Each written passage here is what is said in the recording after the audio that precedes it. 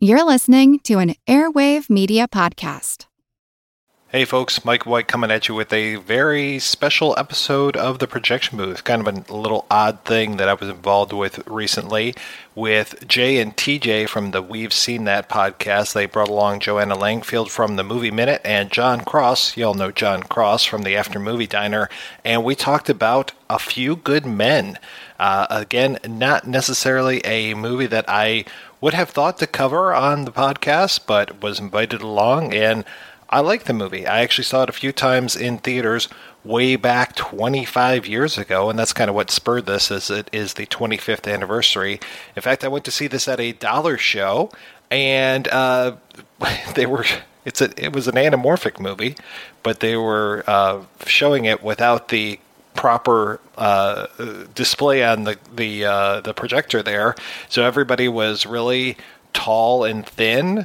And I sat there for probably about 5 minutes just waiting for somebody to get up and go tell them that there was a problem with the projector, but nobody did. So finally, I played the hero. No one thanked me when they finally fixed it. What are you going to do? But anyway, it was important enough that I didn't want to see a very tall, thin Kevin Pollak throwing one-liners around. I wanted to see the regular, short, squat Kevin Pollak laying it out there and strenuously objecting. So let's go ahead and play this episode. If you enjoy this, please check out Joanna Langfield's The Movie Minute, Jay and TJ's We've Seen That, and of course, you have to check out Jon Cross's After Movie Diner. Jon, friend of the show, and quite a nice guy. So let's go ahead and play this episode.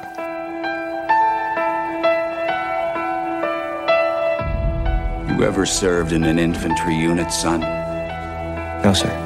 Ever served in a forward area? No, sir. Ever put your life in another man's hands, asked him to put his life in yours? No, sir. We follow orders, son. We follow orders or people die. It's that simple. Are we clear? Yes, sir. Are we clear? Crystal. All those having business with this General Court-Martial, stand forward and you shall be heard. The facts of the case are these. On midnight of September 6th, the accused entered the barracks room of their platoon mate. They woke him up, tied his arms and legs with tape, and forced a rag into his throat. A few minutes later, a chemical reaction caused his lungs to begin bleeding. He drowned in his own blood and was pronounced dead at 37 minutes past midnight. You think Santiago was murdered? Private Santiago is dead, and that is a tragedy. But he is dead because he had no code. He is dead because he had no honor. And God was watching. How do you feel about that theory? Sounds good to me. I'll knock it all down to involuntary manslaughter. No deal. We're going to court. No, you're not. Why not? Because you'll lose. You want to investigate me? Roll the dice and take your chances. I eat breakfast 300 yards from 4,000 Cubans who are trained to kill me, so don't think for 1 second you can come down here, flash a badge, and make me nervous. You men follow orders or people die. You want answers? I think I'm entitled. You want answers? I want the truth! You can't handle the truth. Son, we live in a world that has walls, and those walls have to be guarded by men with guns. Who's gonna do it?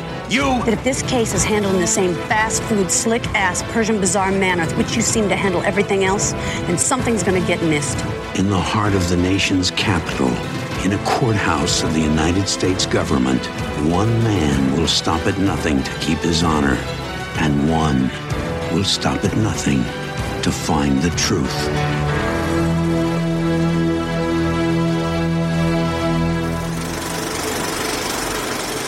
Well, welcome into what is a special broadcast for all of us that are on this current call, that are all hosts and or critics and or movie buffs.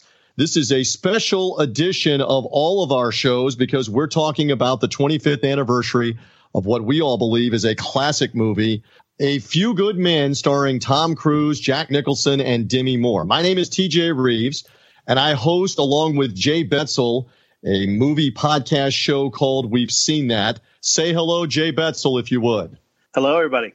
Good to have you here with us. Let's introduce our other guests that are with us. Joanna Langfield hosts her own program. I'll let you introduce the name of your program and your podcast and your website. Go ahead, Joanna. Thank you very much, and thank you for having me. I am Joanna Langfield, and my podcast and my website and everything, I try to keep it simple. It's called themovieminute.com.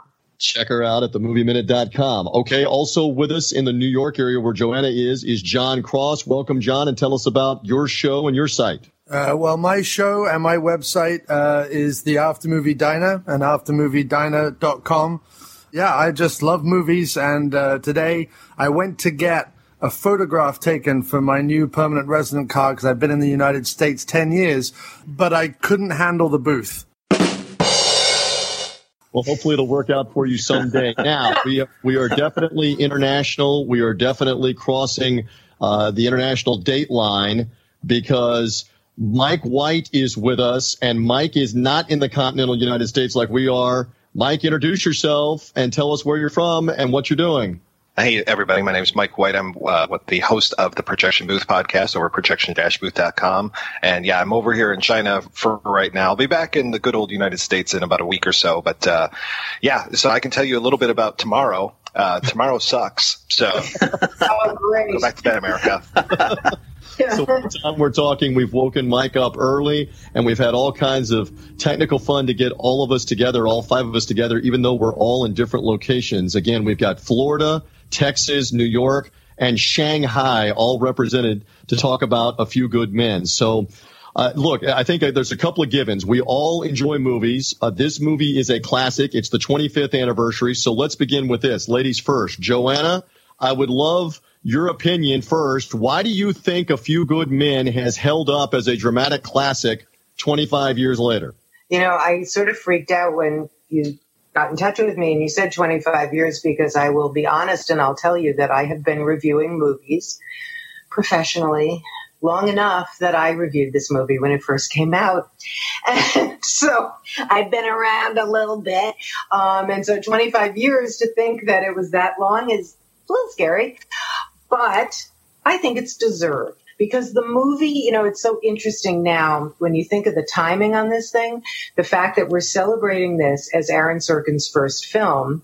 And Aaron Sorkin, of course, has a new movie coming out, Molly's Game, and that's opening Christmas in the United States. So this was a great splash for him, but it really started when the piece as a theater piece opened on Broadway.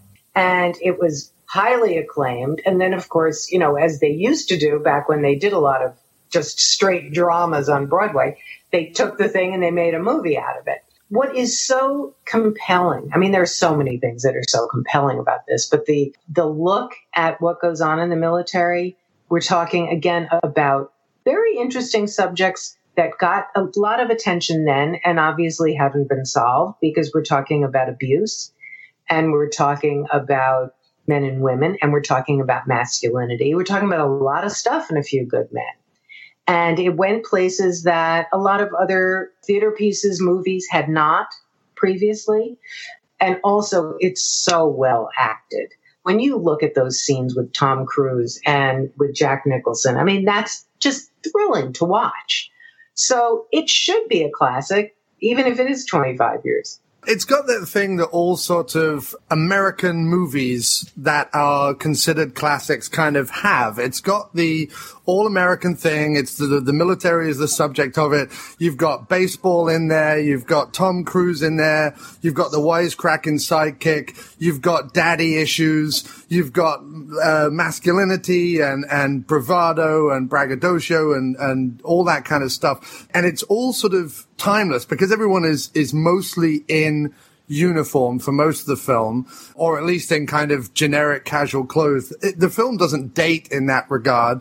It is about themes that continue to run and have always been part of human nature, whether it is specifically in the military or whether it's at school with people being bullied or whatever, or peer pressure or whatever it is. There's sort of timeless themes. This is also coming on, it's sort of at the end though, but it's coming on the back of Rob Reiner's sort of real winning streak in terms of the films he was making. And a lot of his films have that quality of old Hollywood. And even though they're made in the 80s and the 90s, they have that quality of being timeless. It's no putting on A Few Good Men or putting on When Harry Met Sally or putting on Stand By Me or any of those films. You could as equally be watching a movie made today as you could be watching a movie that was made in 1950. Just the American nature of it. And there is something about that is familiar and warm and fun to go back to. And A Few Good Men is definitely one of those movies that if it's on the TV, you sit and watch it. There's no way to not continue watching it, even if you've seen it 100 times, as most of us have. Well, I think this is one of the best courtroom drama, especially when it comes to one of the best adaptations of a screenplay from a stage play. This one doesn't feel like it's bound to the stage. There are certain movies where it feels like you're expecting a curtain to drop at a certain point to announce that the first act is over. But A Few Good Men, I think it does a really good job of breaking away from the stage. Obviously, the courtroom scenes feel a little bit stagey, but that's just because it's a courtroom. But there's a lot of times where I forget that this was a stage play, as opposed to something like, 6 Degrees of Separation, where you feel like Will Smith is speaking to the back of the audience, where this one has a lot of subtle acting. Rob Reiner knows how to use the camera. And to John's point, this was, to me, the end of a amazing tour of Rob Reiner, starting from, This Is Spinal Tap, all the way up to A Few Good Men. He stumbled after this with North. Well, stumbled. He crashed and burned after this with North, and I don't think he ever recovered from that. But A Few Good Men was kind of the pinnacle of Rob Reiner as an amazing American director. Well, I can verify that Jay Betzel and I, who have been friends now for several years, will constantly call each other whenever this movie is on and start reciting lines. And I hear you guys laughing about that. So I already sort of know this answer. But Jay, the floor is yours. Why do you believe that as we're taping this on the 25th anniversary of A Few Good Men, it's held up for as long as it has as a classic drama, courtroom, military drama? There's so many reasons. I mean, first off, as a classic, which I believe was the question at the beginning, was it's got just some straight up movie stars: Jack Nicholson, Tom Cruise, Demi Moore, Kevin Bacon, Kiefer Sutherland. It's like everywhere you look, it's big movie stars, and the acting is amazing. The writing, Aaron Sorkin, is amazing. Like this basically introduced us to Aaron Sorkin, and we ended up with Malice, The American President, The West Wing, Social Network, The Newsroom, all these great things, and this was kind of the beginning of all that. Plus, as a fan of Tom Cruise, the movie star, earlier in 92, he had Far and Away, which was kind of a bomb. So this kind of brought Tom Cruise back to the leading man movie star, which kind of led into The Firm and the others that kind of came after this. And plus, you kind of mentioned, I believe it was John that said every time it's on TV, you kind of watch it. Whenever I see it, it could be on TNT or AMC. It's one of those, it doesn't even really matter if it's on one of the commercial channels where it's edited. It's just such a great movie. You can just watch it all the way through and kind of just flip the remote over your shoulder and you're locked in for the next 2 hours. I think my favorite aspect of this movie is the ensemble. That's what I'm really getting from it. I mean, the script is incredible, and of course they need that to really all work together. But for me, it's the cast, the acting, and the ensemble. You can probably hear my dog going crazy in the background there. Your dog is agreeing with you. Your dog agrees. Yeah, it's the ensemble. I'm sorry about that. She has a bad jaw. She can't handle the tooth. But no, it's definitely the ensemble. Like, everyone is pulling out their A game here. The funny thing is that the one of the things about the movie that, to me, and this might be my cold, hard, cynical, English, repressed attitude, but that the earnestness of Tom Cruise in this film, it kind of rankles with me. That's why I think it's really, really good that you have Pollock there as his sidekick, kind of giving the little one-liners and things, because that kind of takes the edge off Tom Cruise kind of trying to be Mr. Wonderful, in absolutely everything. But to me, it's definitely the ensemble. It's the performances. It's the cast. The cast is incredible. It's those people saying those words. Always charming to watch, I think. I think Tom Cruise is a very good actor. I think he is underappreciated as an actor because there have been several times when he has co-starred with big stars like Jack Nicholson, like Dustin Hoffman, Paul Newman, that he was literally in almost every scene with the other star. When you're doing a duo kind of performance like that, those other stars always got the recognition. Tom didn't, because he was the straight man. But those guys couldn't have done what they did if they weren't bouncing off of him. maybe it was Paul Newman, who actually recognized Tom and said that about the way they had worked together. And they, I know, became very close personally, but you can see on screen when there is a dual situation going on, just the two actors, bouncing off of each other like that. I look again, and if you have a little, I know everybody has a whole Tom Cruise thing, but watch what he's doing, and I think you might be surprised. I completely agree with you. I think Tom Cruise is actually a really good actor, and I've actually enjoyed him the more that he has lost that kind of like all-American earnestness and become a bit more snarky and crazy and weird and wonderful on screen. So I actually agree with you. I think he gives really great performances, and I think his performance in this is really great. I just, in my own sensibility, is one to kind of scoff at overwrought earnestness. That's all I was saying. Now, it's really great to look and see that Demi Moore is in there. She's working with all these men, and they wrote and they acted a group of men working with a woman, and everything's fine. Nobody's falling in love. No one is doing sexual abuse. No one is doing, they have a good working relationship. And isn't that nice to see? And the fact that this was done 25 years ago, and it's taken us 25 years to get to where we are now, is a whole other conversation, I realize. But I just thought I'd throw that out there. Yep, and it's even in a military setting. All right, I'll quickly go to Mike White. Favorite aspect or part of A Few Good Men? Well, I got to say the dialogue. When I was working at a movie theater, this was a trailer that I saw over and over and over again. And so the whole Private Santiago is dead, and that is a tragedy speech. Private Santiago is dead, and that is a tragedy. But he is dead because he had no code. He is dead because he had no honor. And God was watching. That is something that we would say to each other at work all the time. Of course, the whole "you can't handle the truth" scene is fantastic, but there are other moments to this that are equally as good. I mean, Kiefer Sutherland, to John's point, the whole idea of the ensemble. Kiefer Sutherland is barely in this movie, but he makes such a huge impact. J.T. Walsh, Christopher Guest, for God's sakes, just all these little roles add so much to the greater piece. And again, it just speaks to how well they all come together and how well they do it. In some of our main characters, like I always want to call him James Hurley, but James Marshall, right? He does such a great job when it comes to just the little emotions on his face and just his confusion. And again, those dialogue pieces are just riveting. Just it crackles with electricity. Well, my favorite part is the whole thing because I think this movie's perfect. But just for the purpose of this question, I really liked the rapport amongst the lawyers at the beginning when they assigned the case to Tom Cruise. I thought that was a lot of fun. And I liked the part, I know the "you can't handle the truth," the climactic scene gets a lot of pub, but the part when he asked Jack Nicholson for the transfer order, I think that's really intense. And then also, spoiler alert, the ending whenever they actually get convicted of the conduct unbecoming, because I think that's realistic. If they'd have gotten off on everything, it would have been a ho-hum Hollywood ending. That's a few little things I love. The dialogue in this movie makes the movie. I mean, there are no special effects. There's no $200 million budget on blowing things up and aliens and that kind of thing. It is the dialogue and the acting that makes the movie that part of the aspect. Hey, Mike, you made mention of Kiefer Sutherland and his performance.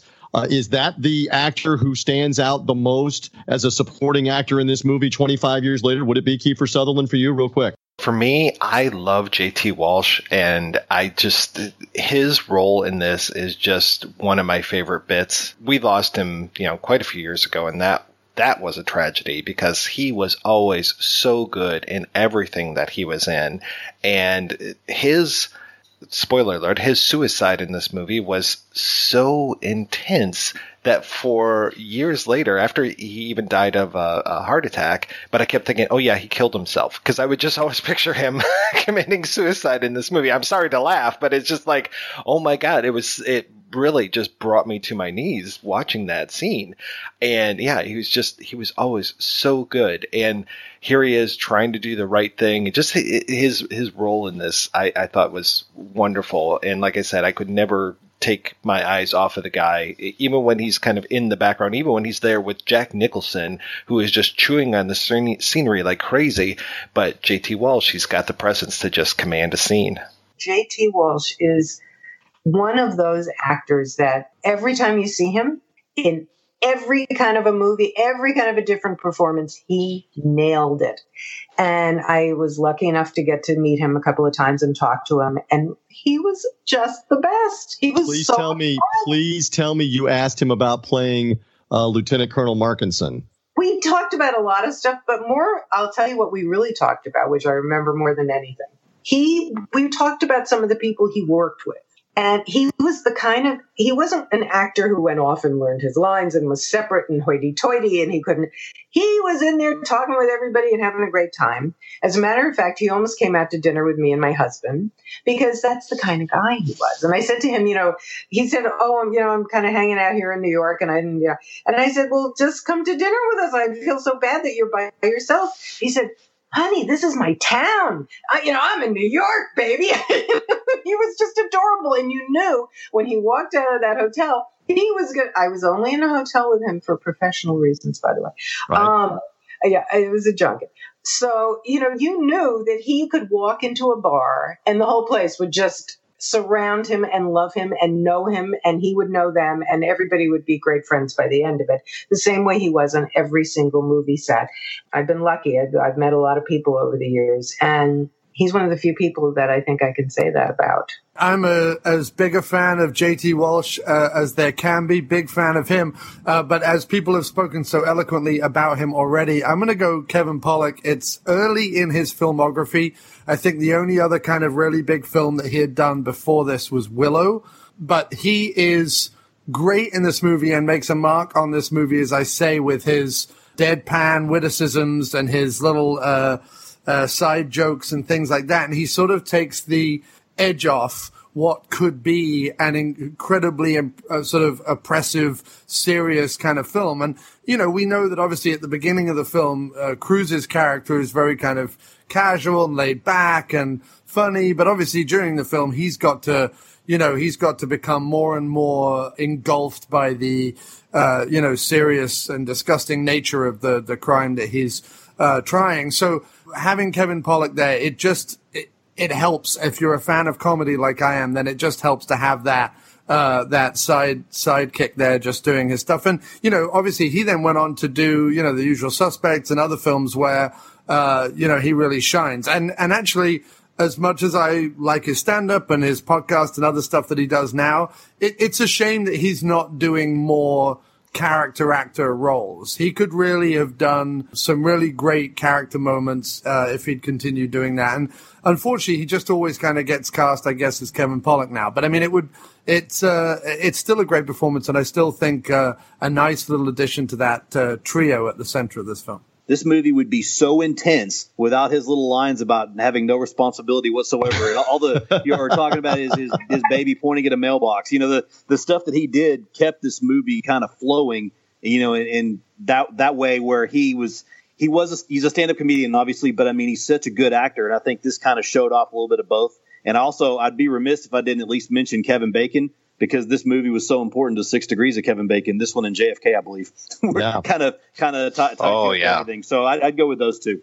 I will interject 2 things about Kevin Pollak. I saw this movie as I was dating my soon-to-be wife a few years later, and she's tapping me going, that guy was at Gator Growl. That guy's at Gator Growl. And I didn't know what she was talking about. What she means is that the University of Florida, for their homecoming football weekend, has a guest come in, either a musician or a comedian, and come into the football stadium in front of tens of thousands of people and entertain the night before the homecoming football game. She had recently seen Kevin Pollak as the comedian at Gator Growl. And so to John's point, he hadn't been in much in terms of films. He was known more as a comedian when he made this movie. And the other thing is I got a chance to meet Kevin Pollak.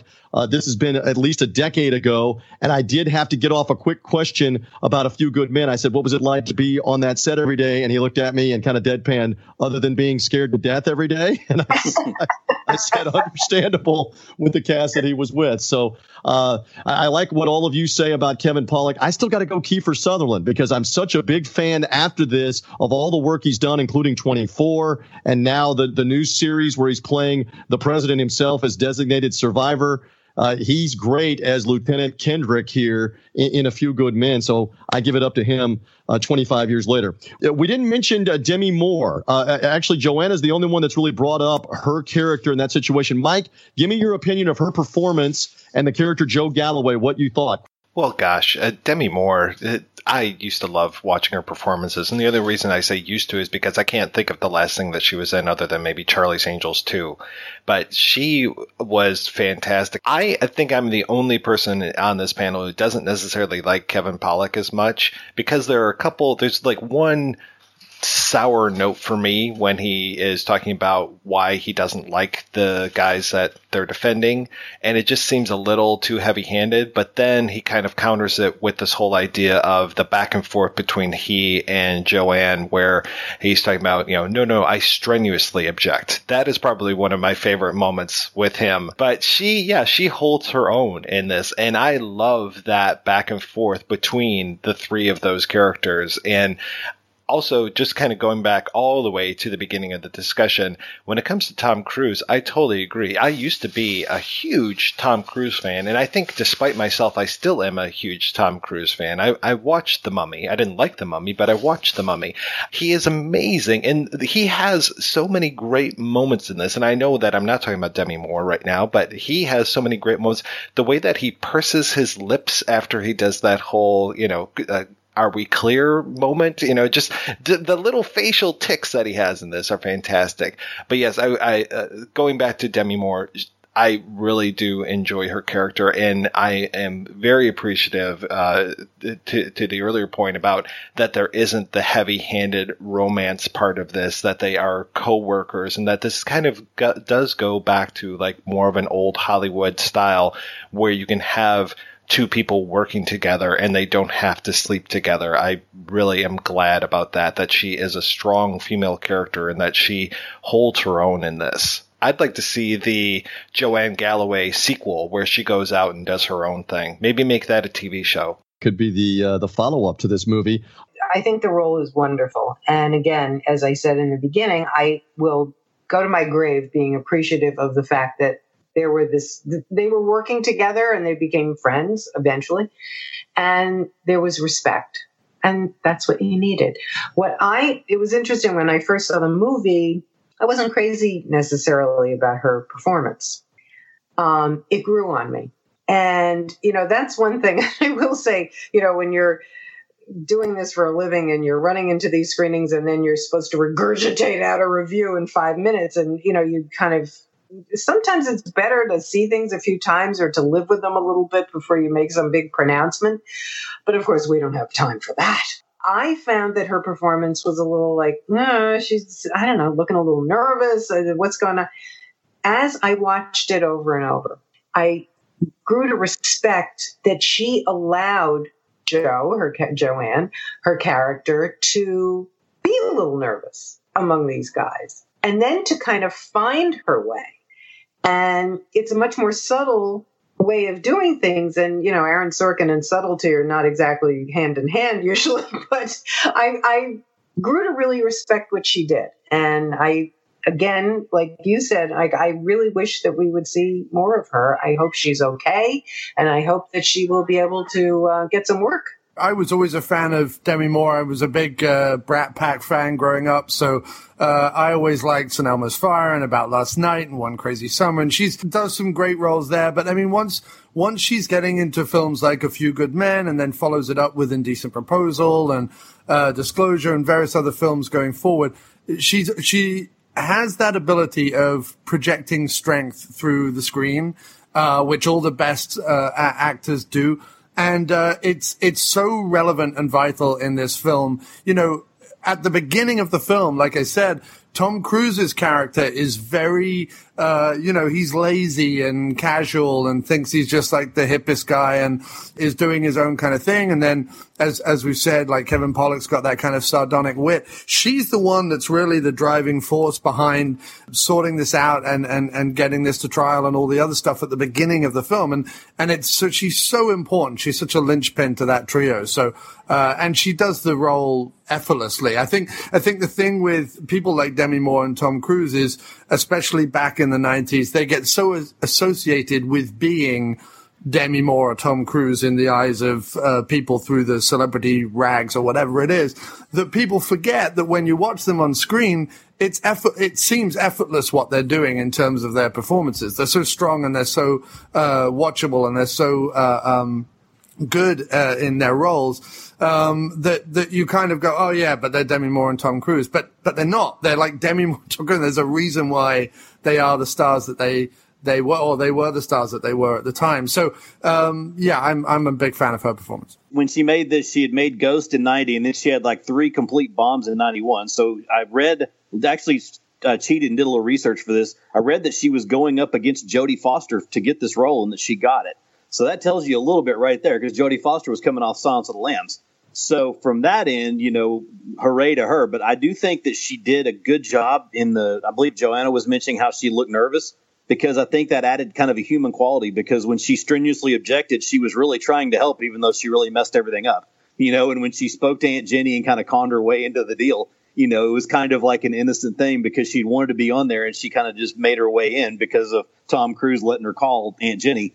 And I think she did a good job in the movie, and I think her character was pretty vital because she is the one the whole time that believed, because Tom Cruise wanted to plea it out. Kevin Pollak didn't want any part of these guys. He thought they should go to jail forever, and she was kind of the force that kept it going. We kind of broached the subject of the climactic scene that everybody's seen over and over again. If you know nothing else about the movie, that you can't handle the truth, and the climactic scene where Danny Kaffee gets Lieutenant Colonel Nathan Jessup to confess on the stand. In your opinion, who got the better of that scene between the two actors? We know what the outcome is, how the scene is written, but who got the better of whom acting in that scene? What would you say, John? I love the scene. It's like the culmination of the mystery. Courtroom dramas in their way are like detective films. And normally, I can't handle the sleuth. But in this one, Jack Nicholson gets the moment. And again, this sort of comes back to what I was saying about Tom Cruise's earnestness. He's fantastic, and he's definitely displaying the earnestness in the way that he should do, in the way that it's written, and he's certainly putting his all out there. But there's something about Nicholson. There's just always going to be something about Nicholson. He is just so magnetic. In this film, you absolutely love to hate him. He's an absolute bastard, and everything about him is repellent. But he is just so convinced of his own BS that it's just sort of fantastic. And it's wonderful as well to kind of see his fall after that event as well, Like after that event, you see his demise, and it's richly deserved. Of course it is, but it all pins on him in that scene, and I do think he gets the better. Tom Cruise does a lot of like hand thumping and hand waving and red facedness, and Jack just sits there in the chair and says the line, and everyone stands and applauds. When Jack Nicholson goes into the whole "we live in a world with walls," son, we live in a world that has walls, and those walls have to be guarded by men with guns. Who's gonna do it? You, Lieutenant Weinberg? I have a greater responsibility than you can possibly fathom. You weep for Santiago and you curse the Marines. You have that luxury. You have the luxury of not knowing what I know, that Santiago's death, while tragic, probably saved lives, and my existence, while grotesque and incomprehensible to you, saves lives.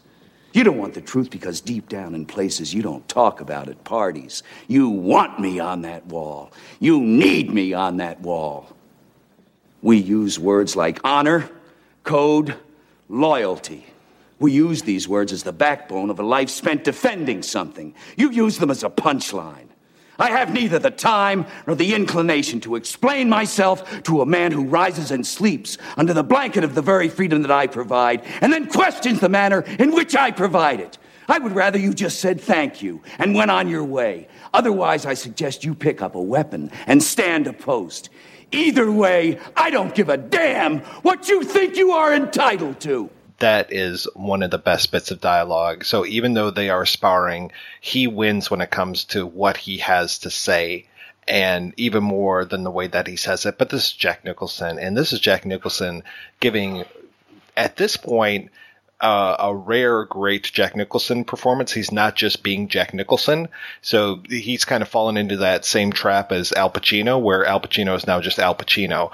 But Nicholson occasionally can break out and be something other than Jack Nicholson. And he, you mentioned the name Nathan R. Jessup. We know that name, and we know he is, to John's point, such a bastard. And I love that it's his hubris that is his undoing, and that it is finally when Daniel Kaffee figures out that he is so full of pride that will be the sword that he falls on. Lead him right where he wants to go, right, Mike? I think the sparring between those two characters is fantastic. But yeah, I have to say Nicholson just has the rippling dialogue that I talked about before. They couldn't have done it without each other, but I think Nicholson wins. What I will say is there's a lot of talk right now. There's a movie that's just starting to hit theaters called Call Me By Your Name, actually won Best Picture from one of the critics groups. And there's a scene at the end that is so amazing because Michael Stolberg has an incredible little passage. He has a speech. Very different from this. Totally different, opposite, 180 degrees. But he just sits there. He doesn't move. And he just does the speech. And that kind of reminds me of what Nicholson did, sitting in the chair, just talking. And, you can't take your eyes off him. And that's great acting. You don't have to do all of the, you were talking about the red face and the this and that. You can. And I think in this case for Tom Cruise, it was very appropriate. But you don't have to do that. You can just say the words and everybody's going to watch and they're going to listen. And it's very cool. Yeah, I'm very curious where they're going to go with this because next year they're going to do a live TV presentation of this. And I believe Alec Baldwin is playing the Jessup role. So I'm curious how much he will be channeling Jack Nicholson at this point. Good to know on that one. Jay Betzel, I'll let you weigh in quickly on this before we move on to one more subject. I'm just going to play devil's advocate because Jack Nicholson is awesome. I'm just going to say Tom Cruise for the purpose of arguments. And, you look at The Color of Money, he deferred to Paul Newman. You look at Rain Man, he deferred to Dustin Hoffman. You look at Days of Thunder, even, he deferred to Robert Duvall. But in this one, he just goes toe-to-toe. And, there's a part where Kevin Pollak says, you should have seen yourself thundering away at Kendrick. It's almost like he's really thundering away at Jack Nicholson. And this is Tom Cruise v. Nicholson. It's like a heavyweight fight. Or like, I'm a sports fan. Obviously, it's like Kobe Bryant and Michael Jordan going each other in their prime. And it was just really amazing to see. So probably the winner of that scene is really Aaron Sorkin because he's the one that gave it to us. Kobe and Michael's not Larry and Magic going all the way back to the 80s in the basketball with the Celtics and the Lakers. Got to go back. The one thing that I would interject here is that in watching, we always love the extra features and bonus features on DVDs. To hear Rob Reiner tell the story that Nicholson was going full out in full voice in every take, even when he was not on camera, when they were using it for the other actors' cutaways, he would go all out in that role. And Nicholson's response to Rob Reiner, and I'm going to butcher the impression, but I'll do it anyway. Robbie, it's acting. I love acting, Robbie. And so and he literally, apparently in full voice, went all out as Jessup over and over and over and over again over the course of 2 or 3 days in that scene, even when the camera was not on him. So that was more of a going south Jack Nicholson than a Few Good Men Jack Nicholson. Yeah, not good with a southern drawl, probably. I need to work on that at this late hour. All right, one more for each of you. Again, I will begin with our lady amongst us. Joanna, this movie did not win the Academy Award for Best Picture. Unforgiven did. For all the compliments of Jack Nicholson, he didn't win Best Supporting Actor. Gene Hackman did for his role as the sheriff in Unforgiven.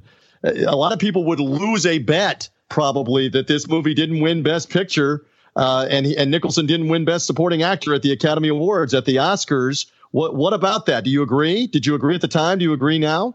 I do agree. I think Unforgiven is an amazing piece of work. And I just have a thing about Gene Hackman. I know he's amazing, amazing, amazing. And again, you talk about these actors who go nuts and they're emoting all over. He never does that. he just embodies the role. He's so incredible, Hackman, and I miss him, and I wish we could just drag him out of, where is he, Santa Fe, and tell him to stop painting, and we just want to see him. But I also think, surprise, surprise, there's politics in these things, and I think that people were so shocked to see what had happened to Clint Eastwood and his whole sort of evolution at the time, because this was a man who had started out making his mark really in Westerns and movies about violence. And to make a movie that was a Western that was didn't want violence, it was anti-violence, was such a surprise to people. He did it so well, and Gene Hackman was so good. And aren't we lucky that we had such great competition 25 years ago, and I hope this year too, it'll be the same thing, that we have these actors and writers and directors doing incredible work for us to be able to enjoy, not just the year that we see them, but going forward. I don't place a lot of stock in the Oscars, especially after Dances with Wolves won for Best Picture. So after that, it was kind of game over for me. Quick and to the point. Jon Cross, what about you? You fine with it 25 years later? Yeah, I'm fine with it. Both films are completely classics in their own right, but also I'm not a big fan like my fellow country person Judi Dench won for like being in what was Shakespeare in Love for like 10 seconds or whatever it was, and so I'm not a big fan of sort of giving like a stunt casting or stunt cameo shot an Oscar. Like I don't really. I would more sort of look at someone like a Kevin Bacon from this movie, or Demi Moore, or someone as a supporting actor, rather than necessarily Nicholson in the role. But Hackman is phenomenal. I echo everything said about Hackman. I recently got to see Scarecrow, which I didn't even know existed, and I got to see it on the big screen in New York, and was just every performance he does blown away. So, I mean, Hackman definitely deserved it. Nicholson has won for other stuff, right? Since then or before then? That's correct, yes. I believe one for Terms of Endearment, at least. Right, yeah. So he also already had one, so there we go. Right. Good on that. Jay Betzel, you find 25 years later, you over it that this movie didn't win an Oscar in the big ones? Like the nostalgia route. Like I know, like, a couple of years after this in '94, when there was Shawshank and Pulp Fiction and Forrest Gump one, there was a lot of people that had their feelings there. And this one here, I remember going back in the day that a lot of the talk was Unforgiven was going to win because it was Clint Eastwood's time, kind of similar to Scorsese's time with The Departed, where Jack Nicholson was in and acted completely crazy. But in this particular case, like I said, I'm going to kind of go with the nostalgia and feel like I think A Few Good Men should have won, because I like Unforgiven, but I love A Few Good Men. And Gene Hackman, I know, had won an Oscar for, I believe it was The French Connection. And we know Gene Hackman was great in one of our favorite movies, Hoosiers. So It's not like you can really lose here. It's not like I agree with you on Dances with Wolves. It's not like Goodfellas not winning, so there's one of those things where I don't look at this with like a lot of animosity. But if they had asked me and I had a vote, I would have voted for Jack and Tom and for A Few Good Men. Love it. All right. So here's what we're going to do to close things out from each one of our hosts here. One more time, tell us about your podcast, about your website, and then if I left out anything and you want to add something else about A Few Good Men, any comment for 20 or 30 seconds, we'll do that. Joanna, we'll start with you. Again, plug away, and then give us a final thought on A Few Good Men. Go. Thank you. Okay, I'm Joanna Langfield, and I hope you'll come and find me. I'm online at themovieminute.com. My podcast is The Movie Minute, and you can, of course, subscribe, or you can find it on my, it's all over the place, and it's on the website, too. I do a lot of reviews of the movies that are coming up to your theaters right now. I hope that we'll be able to talk online, on podcast, or whatever. But I appreciate being here with you tonight, because being able to look back and to see these really great films that we can cherish and we can push people to see if they haven't seen already, or to watch again, to appreciate the finer points of these things. I think, as we were saying before, everybody kind of remembers that last scene, but there's so much else in it leading up to that and even after that really is stuff that we should be proud of as just people who love movies. And I hope that people will be able to celebrate this anniversary by taking a look. Jon Cross, go ahead, plug away, and a final thought on A Few Good Men. Yes, hello, I'm Jon Cross, the Englishman in New York, and I have a website. It's it's aftermoviediner.com, and the podcast is the After Movie Diner podcast. I also do another show called Dr. Action and the Kick-Ass Kid, which is far more kind of sporadic. I don't do that all the time. But that is as if MST3K met Cheech and Chong, I guess, although we don't smoke pot, doing reviews of 80s and 90s, or doing commentaries over 80s and 90s action movies. So it's kind of like that. Derek and Clive, if anyone's heard the British comedians, Derek and Clive, Peter Cook and Dudley Moore, it's kind of like that. But anyway, check out aftermoviediner.com. And my last thing about A Few Good Men is really one of the reasons. If you haven't seen it, go watch it. That's the first thing. And one of the reasons to watch this film, as a lot of people have mentioned on the show, but it's to go back to a time when films were actually written and there were actually scripts and someone had actually thought about the dialogue and the plot and the characters and da-da-da-da-da. And yeah, there's a whole ton of things in A Few Good Men that were cliche even at the time that it was made, but they are warm and wonderful and welcome sort of Americana cliches, and I dig that. And I kind of hate going to the movies these days and not getting the same kind of thrill of that really strong, delicious dialogue and a plot we can all get involved in and characters that represent different thoughts and opinions of ourselves. And I kind of miss that in movies. So go check this out. Mike White, who has joined us from China. One more time, plug your show, your podcast, your website, and a final thought on A Few Good Men. All right, yeah, I'm Mike White, and I'm the host of the Projection Booth podcast, which is over at projection-booth.com. You can just Google Projection Booth podcast, and hopefully, if I've done my proper SEO, you'll be able to find me okay over on iTunes and Blog Talk Radio and all that fun stuff. I just want to thank you guys for having me as part of this conversation. It is great. I don't normally talk about movies that are, even though this is 25 years old, this recent. I tend to go back a little bit further, and I would say to that end that if you guys want a great double feature with A Few Good Men, definitely check out The Caine Mutiny with Humphrey Bogart. If you guys haven't seen that movie, you really need to, and I think that these two movies would go really well together. Yeah, you're right. Great double feature on that. Like that. Jay Betzel, plug away for We've Seen That. Okay, you can hear TJ and I on We've Seen That. You can find us on Facebook and Twitter. We've Seen That. You can find our show on iTunes, Stitcher, Blog Talk Radio. And my last thing I want to say about A Few Good Men is this is just such a special movie. And every time I watch it, I've probably seen it all the way through 30 times in bits and pieces about 100 times.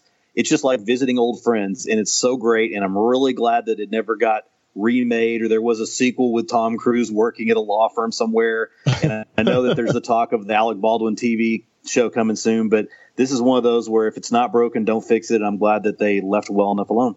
I love it on all of those points. Again, Jay and I kind of go back and forth about these movies off the air and off the show. In fact, he and I were talking in advance of this show that when Tom Cruise writes on the legal pad, when they're trying to find out where they're going with the testimony of Loudon Downey, and Loudon Downey wasn't in the room when it was allegedly given, and we see the cursive, beautiful teacher-esque handwriting on the legal pad, I say to Jane Betzel, there's no way that Tom Cruise's handwriting is that neat. That's a school teacher's handwriting. That's somebody else's handwriting in the movie. That's how technical we sometimes get on our show. But I had Tom Cruise's back. I said, I think he can write cursive. I think he did. You think he can write that neat, that legibly on the legal pad? And, of course, Demi Moore famously writes the question, and then we get the bombshell that Downey wasn't in the room for the order to be given in A Few Good Men. It's a great movie, and I've enjoyed greatly getting to talk about it here over the course of really about the last hour with Joanna Langfield, Jon Cross, Mike White, and Jay Betzel. All of you did fantastic. Thank you for your time. Good luck with shows. We may be able to reprise this again and do it with another movie down the road, but thank you for giving us the time here, all of us collectively, to share and chat on the 25th anniversary of A Few Good Men. Thank you.